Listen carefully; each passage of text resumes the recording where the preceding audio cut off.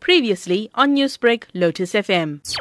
Of recent, you'll find there's been just an influx of videos that has engulfed social media about violence and especially pupil-on-pupil violence in schools.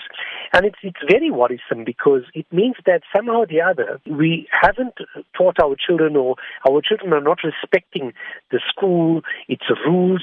For some reason, children may be having psychological issues because they don't know how to react with other children, and they feel that violence might be the only answer out of whatever predicament they are in. Where do they learn these things from?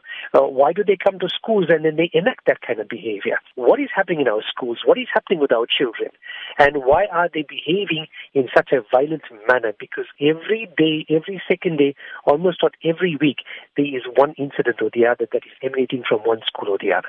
Whose responsibility is it to curb this violence amongst the youth? It's a collective responsibility, and I say that with due respect because, for one, schools are educational institutions.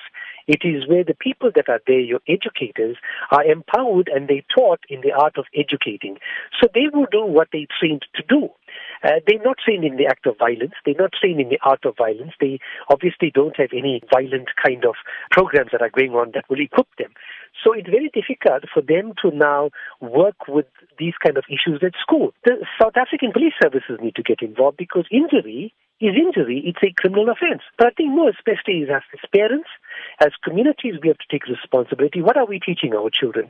Children often have different personalities at home and at school. But from a Parents Association point of view, what can parents do to assist their child from going out and committing acts of crime and being violent at school? Society as a whole is, in some ways, some of these kids are broken. And when I say broken, they come from either broken homes, they come from dysfunctional families. So they tend to then act out whatever hardships they're going through at home, they tend to act it out in the school environment. You find well-balanced children, or children who are not involved, come from balanced homes. Some of these kids come from homes where there's an imbalance.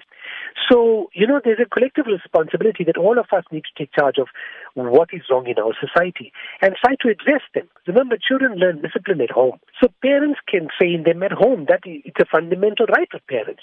I think it's a collective effort. I think school has a role to play. Society has a role to play. Parents have a huge role to play. So if a kid's acting out, you have to find out where is this coming from and how you're going to resolve that.